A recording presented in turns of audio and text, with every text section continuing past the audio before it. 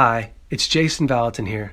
My dad, Chris Valentin, and I have dedicated our lives to helping people discover their royal identity in Christ, and we greatly desire to help you develop in your God-given capacity for brilliance.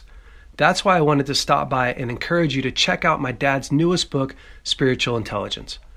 It will help develop you in the art of thinking like God and gain heaven's perspective for life's complex challenges. Before we get started with today's message, I want to let you know that if you pre-order his new book, Spiritual Intelligence, by October 19th of this year, you will get free registration into the Spiritual Intelligence Digital Summit. In this 3-day summit, you'll receive never-before-taught video teachings and a digital guidebook that will help you practically break down how to begin walking in SQ. If you're listening to the podcast the day it releases, you have 5 days to take advantage of this offer. Registration closes on October 19th, 2020. You can pre-order Spiritual Intelligence today at www.thesqbook.com. Check it out, and I hope you enjoy this message today. Well, it's good to see you. And we are in a wild season. And I think we were born for this. We were born for this season, you know. The very first month that I think we were just a few days into this pandemic, at least that we knew of. And I woke up early in the morning and the Lord said to me, "You were born for this season." And I turned to Kathy and it was about 5:30 in the morning. I said, "Hey." She says, "What?" I said, "The Lord said I was born for this season." She said, "Mr. Valentin, you were born for this season." And I said, "I think it's supposed to be all of us." So there's exciting times that we're in. And I want to share, my message, there it is. There's the title of my message, Sunglasses. Yeah. And you're already like, he's from Weirville, he cannot spell. But I want to talk about sunglasses. I want to talk about core values and the way that we see the world. And, we're in this time of this intense time, right? It's intense, isn't it? And you have to work for peace. I don't even know if that's even scriptural. And we're streaming right now. Here we go, false prophet already, first line. I mean, you have to really focus, stay focused to stay in peace. And there's all these voices that are yelling and people running around. The sky's falling. And you just have to stay centered, don't you? So I want to talk a little bit about core values. And I've actually shared the parts of this message several times before, actually. But I really feel like the Lord's really in this message. So if you want to turn to Luke chapter 8, verse 18. This is the words of Jesus. So take care how you listen. So take care of how you listen. And I want to talk about how we listen.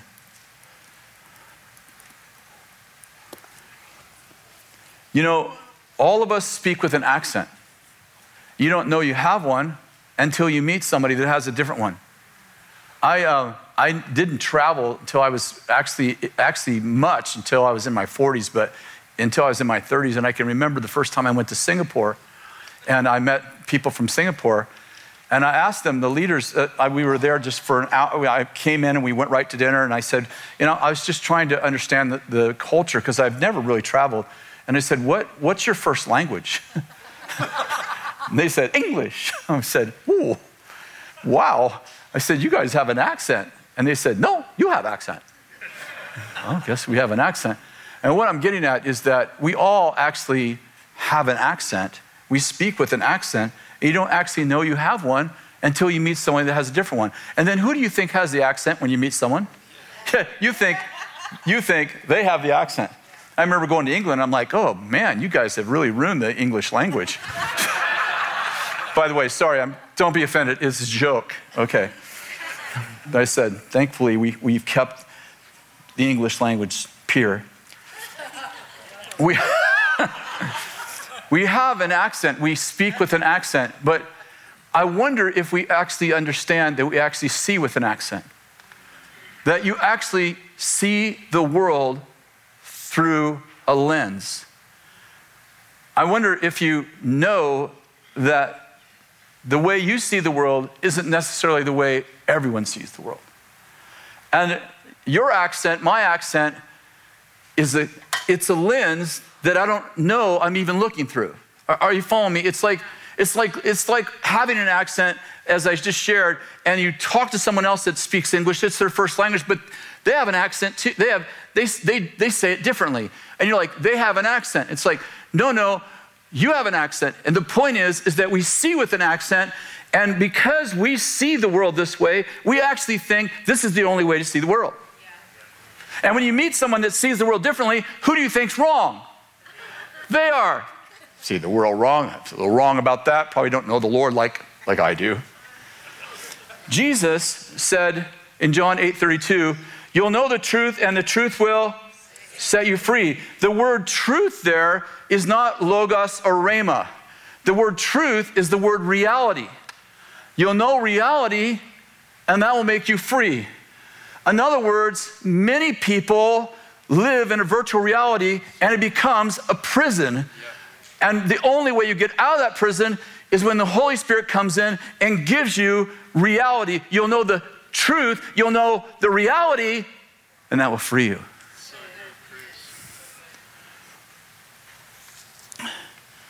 So many people in life, all of us at times, we have these glasses.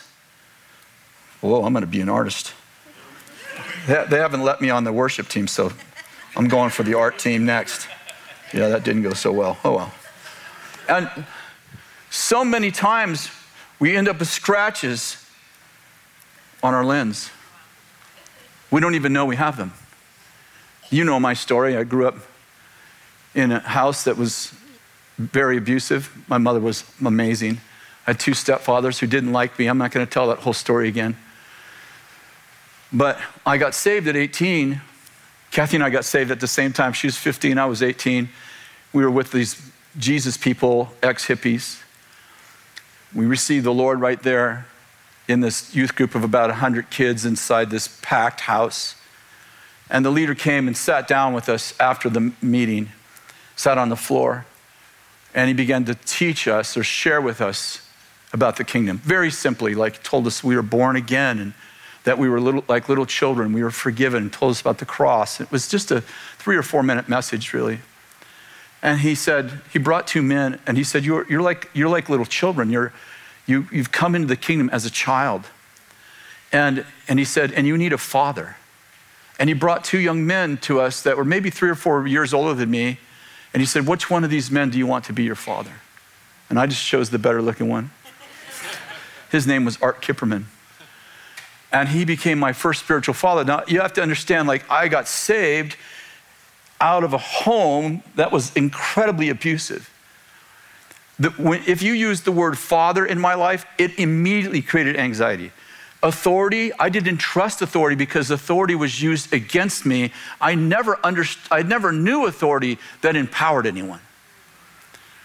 But over 3 years, and then later I had another spiritual father. We buried Art 15 years ago. I had another spiritual father. I still have him. His name's Bill Derryberry. Another very kind gentleman. Art was very kind. Bill Derryberry was very kind. And then I met Bill Johnson a year later. All kind men, all incredibly gracious, all the opposite personality of both my stepfathers. And they loved me. And they began to clean the lenses, my glasses. They began to teach me what a father was. I remember we were with the Johnsons for 17 years in Weaverville. We were probably together, 4 or 5 days a week. I've known Eric since, I think he's around 3. We were in the birth room when Leah was born. I wasn't actually. He sent Kathy in there. It was too messy. But I remember the first several years that we were with the Johnsons that we would go over their house or they would come over our house, and then at night we would lay awake. Often, a couple times at least a week, and we would talk about what we learned from the Johnsons that day. How they taught us how to love our kids. Bill's kindness, I never knew a man so kind. Even when he would be mad at Brian or Eric, or they do something wrong, I would watch. We would talk about how he corrected them and how even in his correction, he affirmed their identity. How he never let their bad action be attached to their identity. I never knew anything like that. And we began to love fathers. And I began to get a desire to be a father. My reality was twisted. And I was in a prison. And I didn't know it. And the bars of that wall said fatherhood. And someone would preach about fatherhood or talk about fatherhood. I would just, honestly, anxiety would come in me. And I would think, you don't actually understand what fathers are. And the trouble was, I didn't understand what fathers were. You know, whatever you misdiagnose, you'll mistreat. Jesus talked about it in Matthew chapter 7, starts in verse 3. I'll just tell you it, share it with you. He said, you're trying to get a speck out of someone's eye, but you got a log in your own. How many know Jesus is not talking about logs or specks? He's talking about core values. Core values aren't just what you see, it's the way you see. It's the lenses in which you view life. It's so powerful, all these lenses. You know, unforgiveness, bitterness, hatred, racism, fear, all these things scratch our lenses. Yep. They scratch our lenses, and we begin to interpret the world through a reality that isn't kingdom.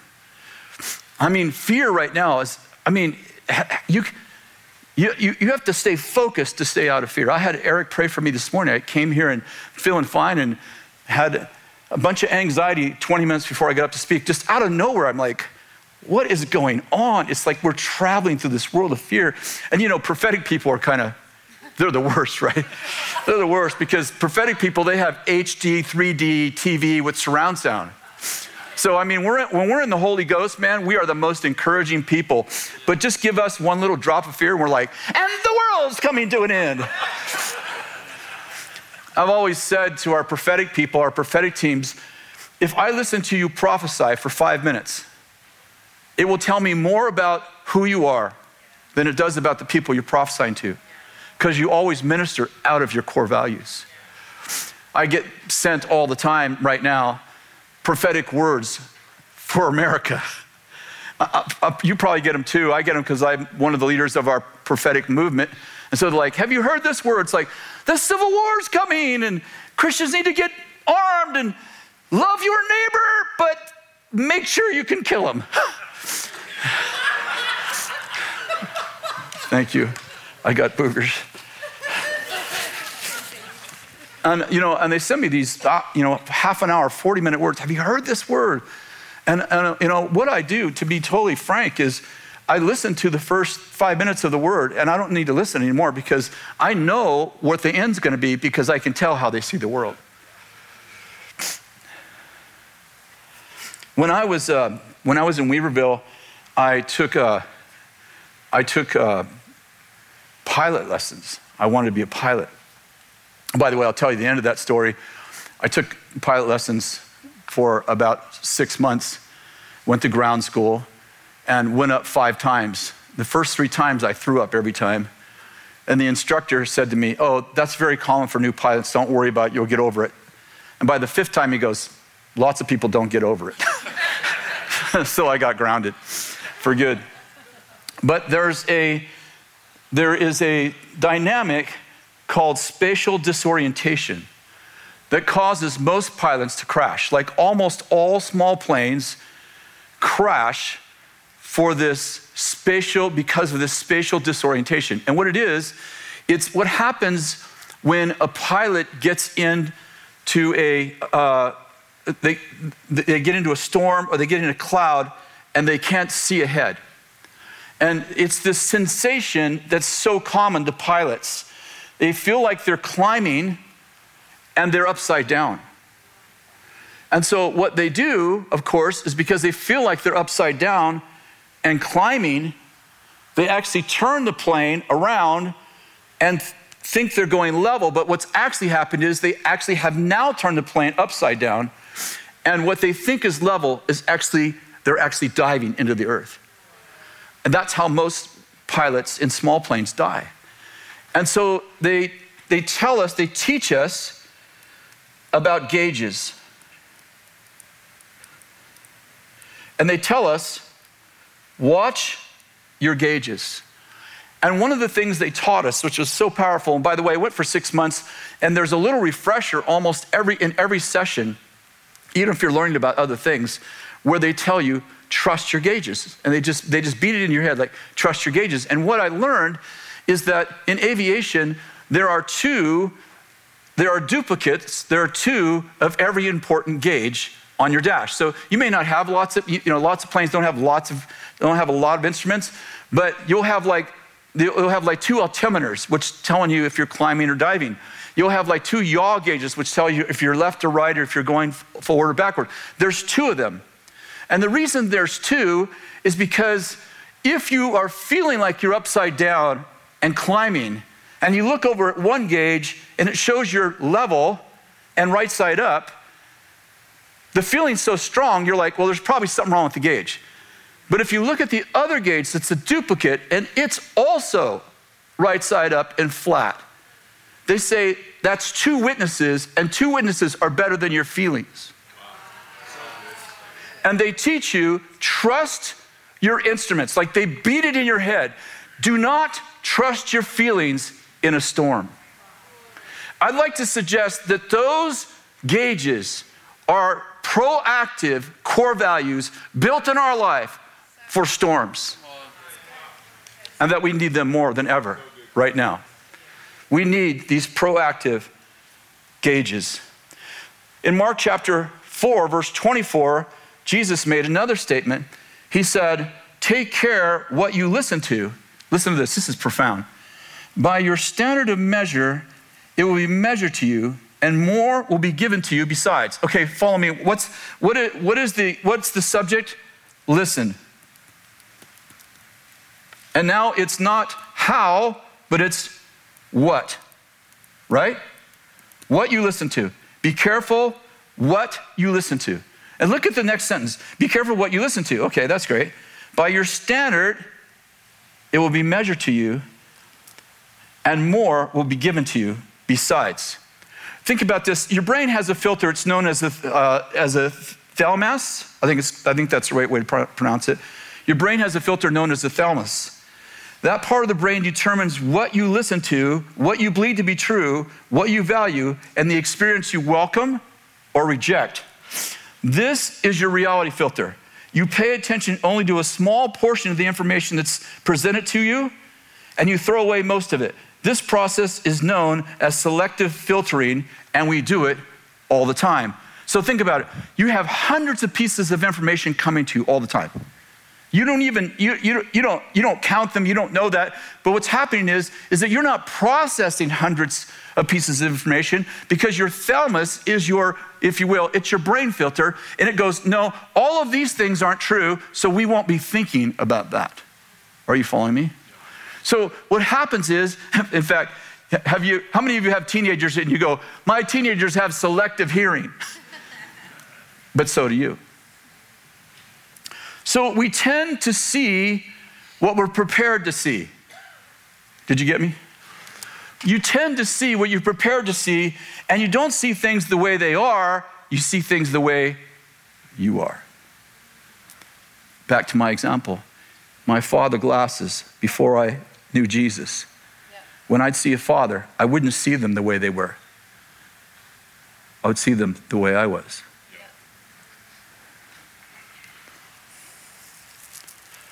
This was really a powerful example when I was in Pennsylvania one year at Charles Stock's conference. Lance Wallnau was speaking. He's just brilliant. And he was speaking on a similar subject. And there was a barrel of flags, like flags you could wave for worship. And there were different colors. And there were several of the same color, like there'd be 5 red flags and 10 green flags. And so there was a whole barrel of flags. And he brought the barrel up and he said, okay, I want you to all count the gold flags. So he took the barrel and he spun it really slowly. There's about 1,100 people in the conference, and we counted the gold flags. He goes, everybody close your eyes. So we closed our eyes and he said, how many red flags are there? nobody knew because you told us to count gold flags. And his point was, you tend to see what you're prepared to see. You don't see the world the way it is. You see the world the way you think it is. There's a powerful analogy in the internet. The internet tracks your activity and records it for life. It records it for life, by the way. I tell our students, like, if you ever want to go into politics, like, don't get on social media and post anything dumb because it will follow you. It's not like the book of life. It's like the book. And the internet programs analyze your statistical data to determine people's interests, desires, and passions. They use this information to target market you. So, it's like Jason. He loves fishing. He posts fishing pictures. He posts them on Instagram. He buys fishing stuff off of Amazon. Well, what's happening? All of that activity is actually being recorded for life on the internet. And what's happening is that, so by his measure, remember, be careful what you listen to. By your measure, it will be measured to you. So his measure is, I love fishing. I listen to fishing stuff. So guess what? He gets other people that love fishing sent back to him. And then it says, and more besides. He gets stuff that comes up that he didn't ask for. You know what kind of advertisements come up on your Facebook page, your Instagram page, and get emailed to you? If you love fishing stuff. You got more than you asked for. Now, how about if you look at porn? What happens if you look at porn? You get on a porn site, you look at porn site, and you're like, all of a sudden, that's your measure. By your measure, be careful what you listen to, because by your measure, it's going to be measured back to you. Other people who love porn will be measuring back to you, be interacting with people, and you'll be getting porn stuff on your emails, your Facebook, your Instagrams, invitations to things you shouldn't be doing. Why? Because you listened wrong, and the algorithms gave you your desires. I'd like to suggest that the spirit world is just like that. If you're offended with Bill in this church of 10,000, you'll find the 5 people who are offended with Bill. And the challenge is, you go see Bill and you're like, and I'm offended, and everybody I know is offended. That's right, because you attracted the people who think like you. See, the other part of the internet that's crazy and really dangerous is that the algorithm ecosystems on the internet is also reinforcing my worldview, not God's. So it's not feeding me what I need to see or hear. It's feeding me my appetite for my reality. And I'm not seeing a balanced approach to life or both sides of the subject. I'm only being presented with what I already agree with, and it convinces me I'm right. So I'm being isolated because I'm being mentored, I'm being discipled by a machine. If you love President Trump, guess what? Guess what's going to be in your feed? Fox News, everybody who loves.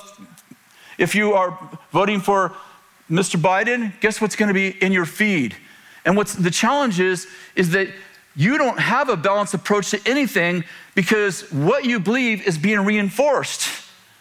You will never see the other side of anything because you're being discipled by a machine that is actually giving you not what you need to hear, but what you want to hear. And it isolates us, and what we end up doing is we get so convinced we're right that we begin to demonize the people that we don't understand. And we don't understand them because we've never heard their side.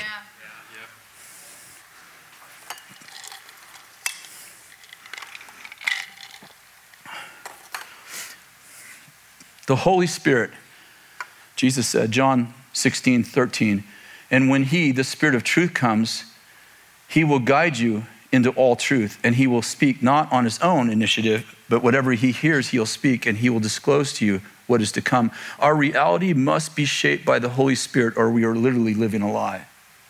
Let me say that one more time.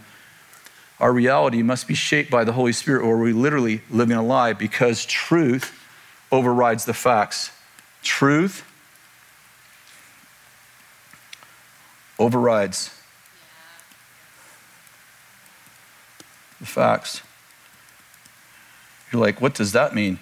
Well, let's say your doctor says you're terminally ill. That's the facts.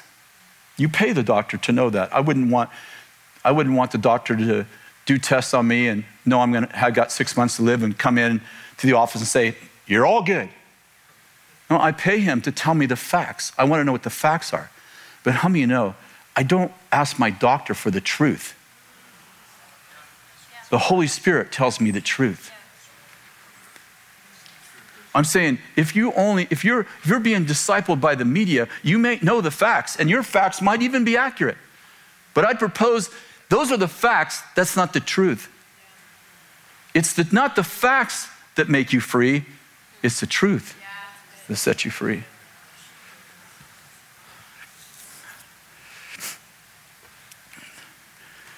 The Apostle Paul said, be renewed in the spirit of your mind.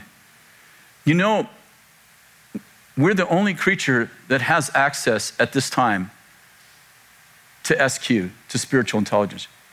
You have IQ, you have EQ, emotional intelligence, but we have an opportunity to actually renew our minds with spiritual intelligence. We can add truth to our life that transcends the facts. I want to talk a little bit about proactively developing our core values. Proactively developing, if you don't proactively develop your core values, then how many know they're being developed for you? Like my stepfathers are actually teaching me core values that aren't true. But when we take time to actually meditate, and I've taught this whole thing on meditation, Joshua chapter 1, verse 8, this book of the law shall not depart from your mouth, but you shall meditate on it day and night, that you may be careful to do all that's written in it. You will make your way prosperous and you will have success. Meditation, it's the Hebrew word growl. Meditation is where I take the word of God and I literally bulldoze new neural pathways in my mind so that I begin to think like God. I proactively take verses like all things work together for good, Romans 8:28, for those who love God and are called according to his purposes. And so when I get in the middle of a pandemic and it feels like I'm upside down and crashing, I go, what do the gauges say? The gauges say, all things work together for good. And this is the thing, and it's an all, and I love God. Therefore, my gauges say, you're running flat. Everything's good. Are you with me? I take verses like, good ones. Romans 8:37. But in all these things, we are overwhelmingly conqueror through him who loved us. And we realize that we're a conqueror. 1 Peter chapter 2, you are a chosen race, a royal priesthood, a holy people, a people for God's own possessions, that you may proclaim the excellencies of him who took you out of darkness and transferred you to his beloved, into his marvelous light. In Jeremiah, I know the plans I have for you, not plans for calamity, but plans to give you a future and a hope. 1 John chapter 4, verse 18, there's no fear in love, and perfect love casts out fear, because fear involves punishment, and he who fears is not perfected in love. And I began to say, here's my gauges. I got 2 witnesses on every one of them. Yeah. When I'm feeling upside down and I'm gonna crash, I go, what do the gauges say? But I understand, feelings are important. How many of you know? Feelings are great servants, but they're terrible masters. We're in this middle of the storm. You can feel it, right? And you feel like, how long is COVID gonna last? What if it lasts for 5 years? And suddenly, even the prophets don't know what tomorrow holds, but we know who's holding tomorrow. I have to remind myself, who's flying the plane?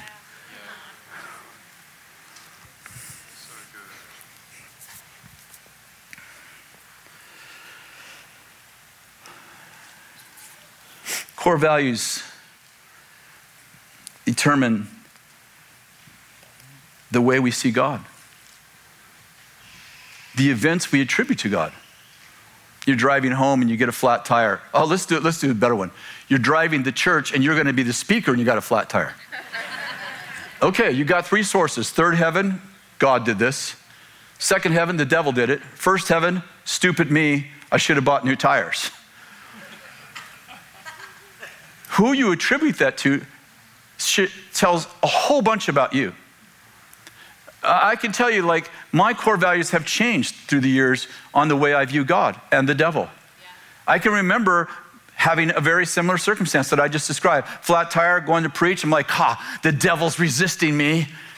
And pretty soon I realized over years, like, you are making the devil really big. He's very powerful. Like, he can flatten your tires. He can keep you, like, if God is for me, who could be against me? But then he flattened my tire.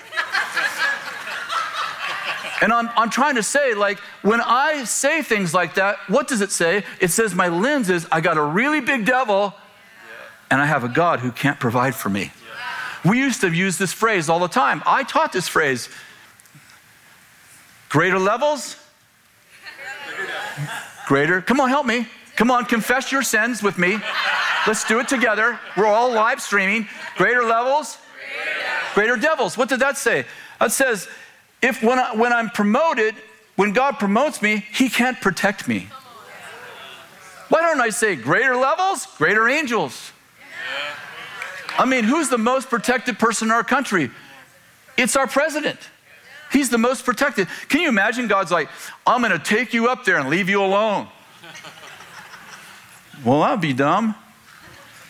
But you know what that said? Greater levels, greater devils.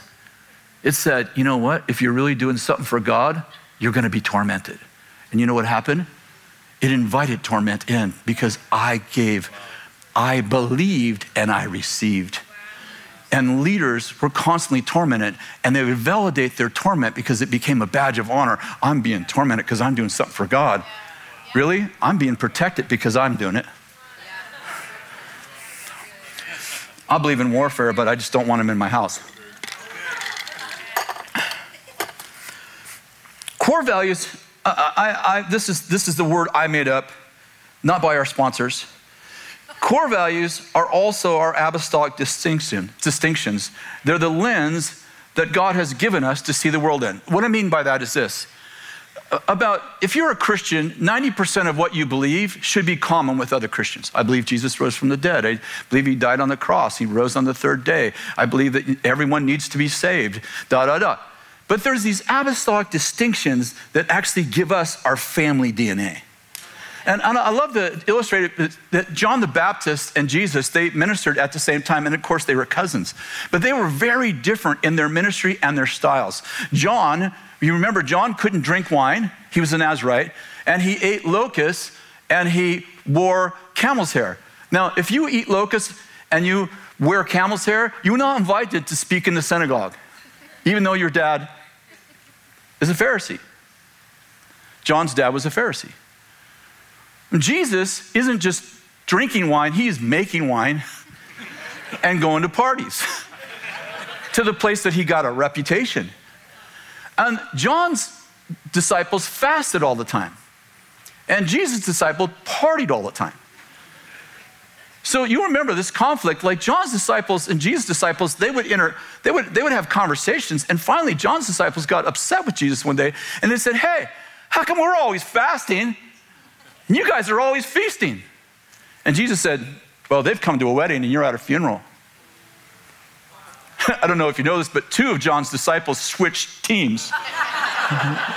Andrew and Peter, they're like, I like the wine people. John preached repentance. Now, let's be clear. Jesus preached repentance too. But typically, Jesus' typical message was he was more like Joel Osteen. That won't go well, I'm sure. I mean, he was like, love your enemies, pray for those who persecute you. You know, hey, these Romans are making us carry their stuff for a mile. Jesus go too. Someone stole my coat, give him your shirt. This guy hit me on the right cheek, give him your left.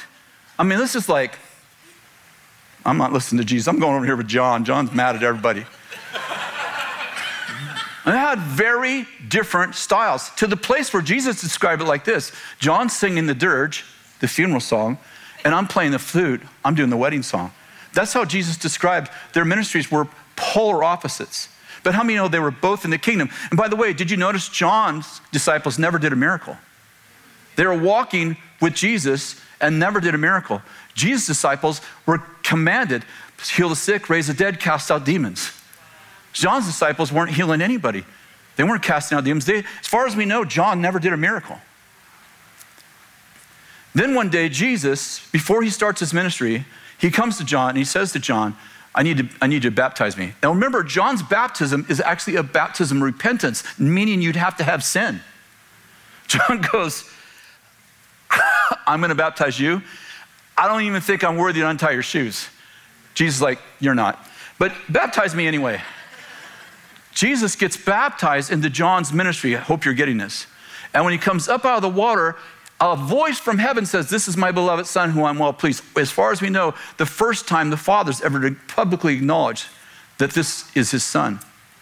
And he comes out of the water and begins his miracle ministry. Do you know when it happened? When he acknowledged the call on another man's life that was different than his. Are you with me? It's the core distinctions. It's like you have a way of looking at the kingdom. You are supposed to look at the kingdom that way. Don't drink wine. Fast. Preach in the wilderness. Well, those guys won't even go to a wedding, so stuck up. Just mad at everybody. And John's disciples are like, all we do is fast all the time. It's like we're spiritual, and those guys drinking wine, going to parties, wine bibbers.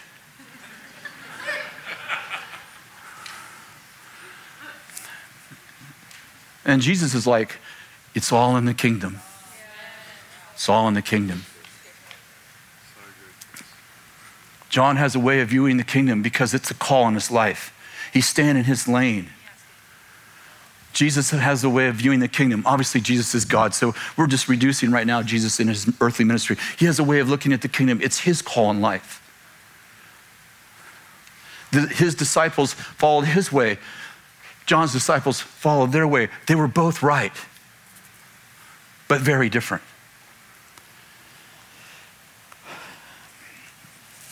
I want to talk for a few minutes about our apostolic distinctions from my perspective. Years ago, I told you that we grew up in Bill's house, basically. And then Bill left after 17 years in Weirville, and we were separated for a couple of years. We saw Bill once in a while. But Bill was going to Colorado. My kids, my daughter and son-in-law got married, and the next week moved to Colorado to lead a YWAM base. And so they were there, and they invited Bill to come and speak about 2 years later. So Bill said, why don't you come with me? We haven't seen each other much, and it'd be awesome for you to come minister to me, see your kids. So I did. We went for 5 days. We were in this cabin for 5 days. And I gotta tell you about this cabin. So this is the cabin. The cabin is a bathroom. This is the bathroom. This is Bill's bed. This is my bed. In order for me to get to the bathroom, that's me. Got to go to the bathroom. I mean, that's the whole room, by the way. There's 3 feet of snow on the ground. It's Colorado. This is YWAM youth with no money. And we haven't seen much of Bill. And so I'm 5 days in a cabin with Bill. And I have to walk past his bed in the morning, in the middle of the night to go to the bathroom. And when I walk past his bed, little twin bed, he's laying on his back and he's saying, while he's asleep, Jesus, I love you. Jesus, you're amazing. Jesus, I want to serve you the rest of my life. 5 days of that. I don't even do that when I'm awake. He like really trained his thalamus. Literally like walking past his bed for 5 days. By the 5th day, I was completely wrecked. We leave there, we have a great time. We leave there, we fly to San Francisco, we're waiting for the little plane. We're in business in Weirville, we have 42 employees and 4 businesses in 3 locations. And I'm sitting with Bill at the table. If you know Bill, he's very quiet. It's untypical for Bill to begin a conversation. And we're sitting at the table and I'm so wrecked, I don't even want to say anything. And he leans over quietly and he said, I want you to come to Redding and start a school ministry. And I had come sometimes and taught on the weekends and stuff. So I'm like, well, how many days a week do you want to do that? He's like, oh, no. I mean, I want you to leave your business and come follow me. And inside, inside, like, I'm so wrecked. The Holy Spirit's like, inside of me, like, I'm like, whoa, yeah! And the other side, like,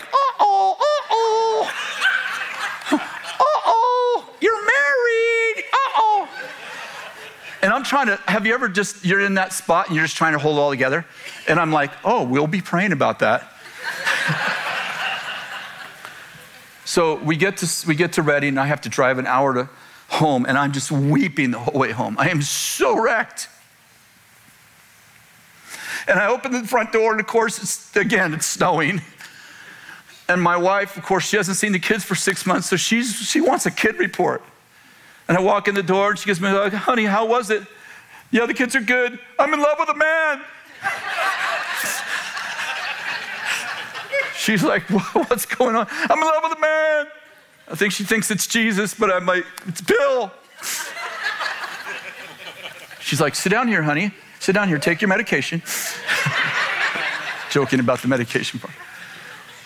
And I mean, I just sitting there and just in a puddle. I'm like, I was with Bill for 5 days. Like I said this, I was born to be with him. I know my destiny is in him, in Jesus, in him. I know I'm supposed to be with him. And so she's listening, and I've been with her since she was 12. And she said, baby, the only thing I ask, I'm good with that. The only thing I ask is that the Lord would speak to you the same way he spoke to me. Which seems very fair. That seems like 2 gauges. We prayed. She went to Morning Star Ministry. She was already going. 2 weeks later, on the 14th day, the day she was supposed to come home, the Lord audibly spoke to her and said, you're leaving the mountains and you're going to Bethel. And that story's been told, and we were here. I was so excited to be here. The school just exploded. Started out with 37 students. The next year it doubled. The next year it almost doubled again. But Bill and I weren't getting along. It's just totally me. It was just my complete arrogance. Like, it's the greatest regret I have in my life. Dishonoring Bill, not understanding how to have a leader in my life. I'd been in business 20 years. And it was tough. It was really tough for Bill, I'm sure. He couldn't do anything to please me. I was just unpleasable. And so in the 3rd year, there was a church in Eureka that was looking for a pastor. I'd ministered there many times, and I knew that they were going to ask me to be their pastor. So I went to see Bill, and I said, hey, I'm thinking about taking this church in Eureka. And I was expecting him to say, well, that sounds like a good plan, Instead, he said, why would you want to leave? I'm like, well, And he's like, oh, I don't want you to leave, but if you want to leave, I will bless you. A few nights later, I had a dream. And in the dream, I saw the church. By the way, my kids pastor that church now. 10 years later, they became the pastors of that church. I saw the church, and it was packed. It holds like 700 people. And it had like 3,000 people. There were thousands of people, a couple thousand people sitting outside. They had the windows open in the dream. They had speakers in the windows. And I was preaching. And in the dream, the Lord said in the dream, and that's what will happen if you take that church. And I can still remember the feeling of being excited. And then the dream changed, and it was like me looking at the earth through the Hubble telescope. And the Lord said, but you'll never touch that. And then he said to me, only you and I will know you failed. It'll be our secret. And I was weeping, and Kathy woke up, and I told her the dream. She said, I've been telling you that for years. I knelt by my bed, and I prayed, and I'm like, God, what should I do? And the Lord said very clearly to me, I want you to make a covenant with Bill to stay with him the rest of your life. I'm like, have the 3 of you talked about this? Is there anybody else up there? He said, I want you to make a covenant with Bill to serve him the rest of your life. 3 months passed every day. Like, I just couldn't do it.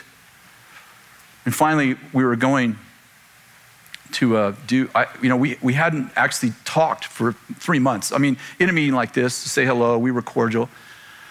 But we had had no conversation.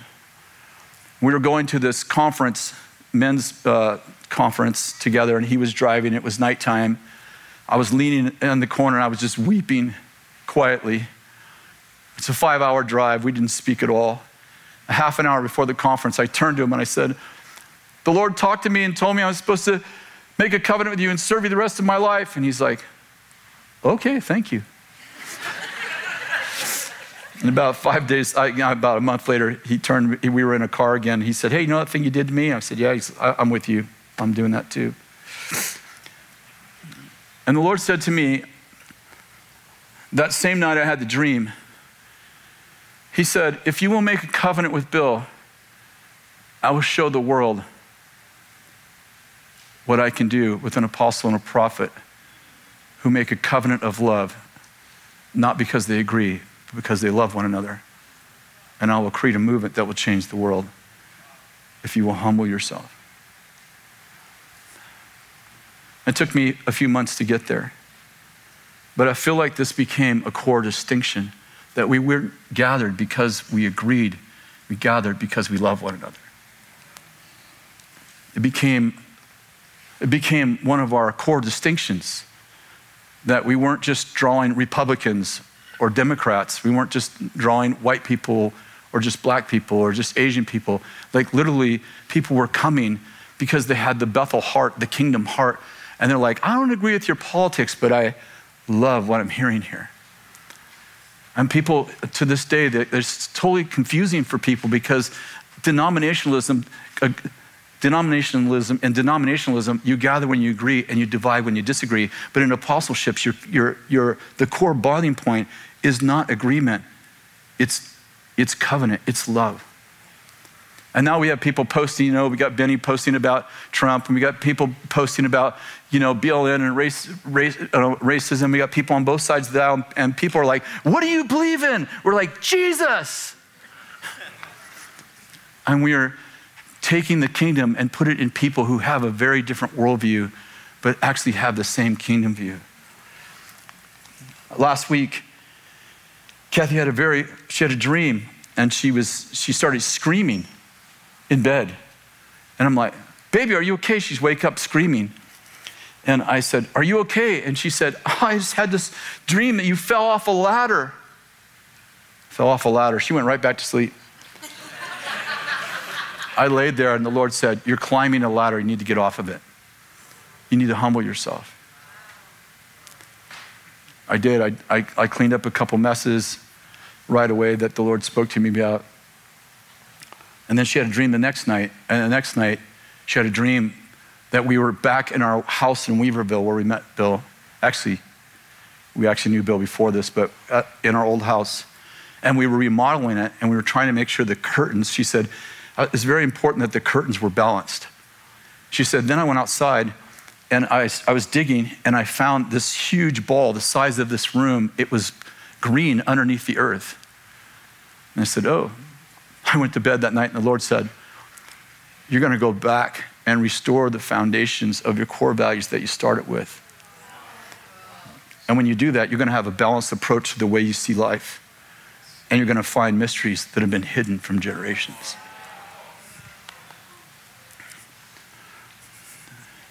I believe it's time for us to bond. Jesus talked about seasons and times. He talked about how we, Bethel, how Christians, we should love our enemies. How many know, I'm almost done. How many know the law says, you must carry my burdens for a mile, but love says, I'll carry them for 2. The law says, love your neighbor, but love says, love your enemies and do good to those who hate you. The law says, I have rights, but love says, I have a responsibility. The law says, stand up for yourself, but love says, lay down your life for others. The law says an eye for an eye, but love says, forgive those who hurt you. And I'd like to propose that love requires more than law. It's funny to me that we have these core values of loving one another, but we get underneath the spirit of the age and we start accusing people, hating people. We get on the internet and say terrible things on social media. We We're told to pray for our governors and our presidents and our leaders. And we accuse and, I understand you don't have to agree with someone to love them. But you do have to honor people who serve you. And I really believe that God's calling us back to honor, to humility, not judging people, being gracious to people who don't deserve it. The Romans would require the Jews to carry their bags for a mile. There was a law that they could just get anyone, any civilian, and they're like, Jesus, the Romans are making us carry their bags for a mile. Jesus said, go too. This guy sued me, took my coat, give him your shirt. This is Jesus. And for some reason, it feels like we're flying by our feelings instead of our gauges.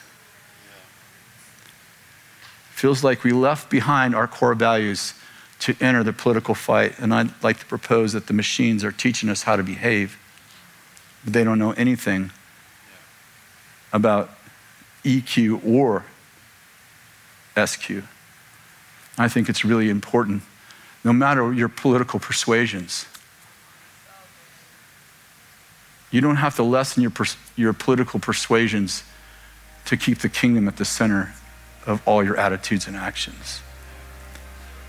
I love this house because we have become a house where people can think for themselves and still be a part of the family. And if you think differently, you're not out because you didn't think your way in. I hope you enjoyed that message. This podcast exists to inspire you to walk in your royal identity in Christ and develop you in the art of thinking like God. So just a quick reminder that one of the best ways to do that is to check out Kris Vallotton's new book release, Spiritual Intelligence. It comes out soon. However, if you pre-order now, you'll get access to a 3-day Spiritual Intelligence digital summit before the book releases. If you're listening to this podcast the day it releases, you have 5 days to take advantage of this offer. Registration for the summit will close on October 19th, 2020. Thanks for listening, and I hope you have a blessed day.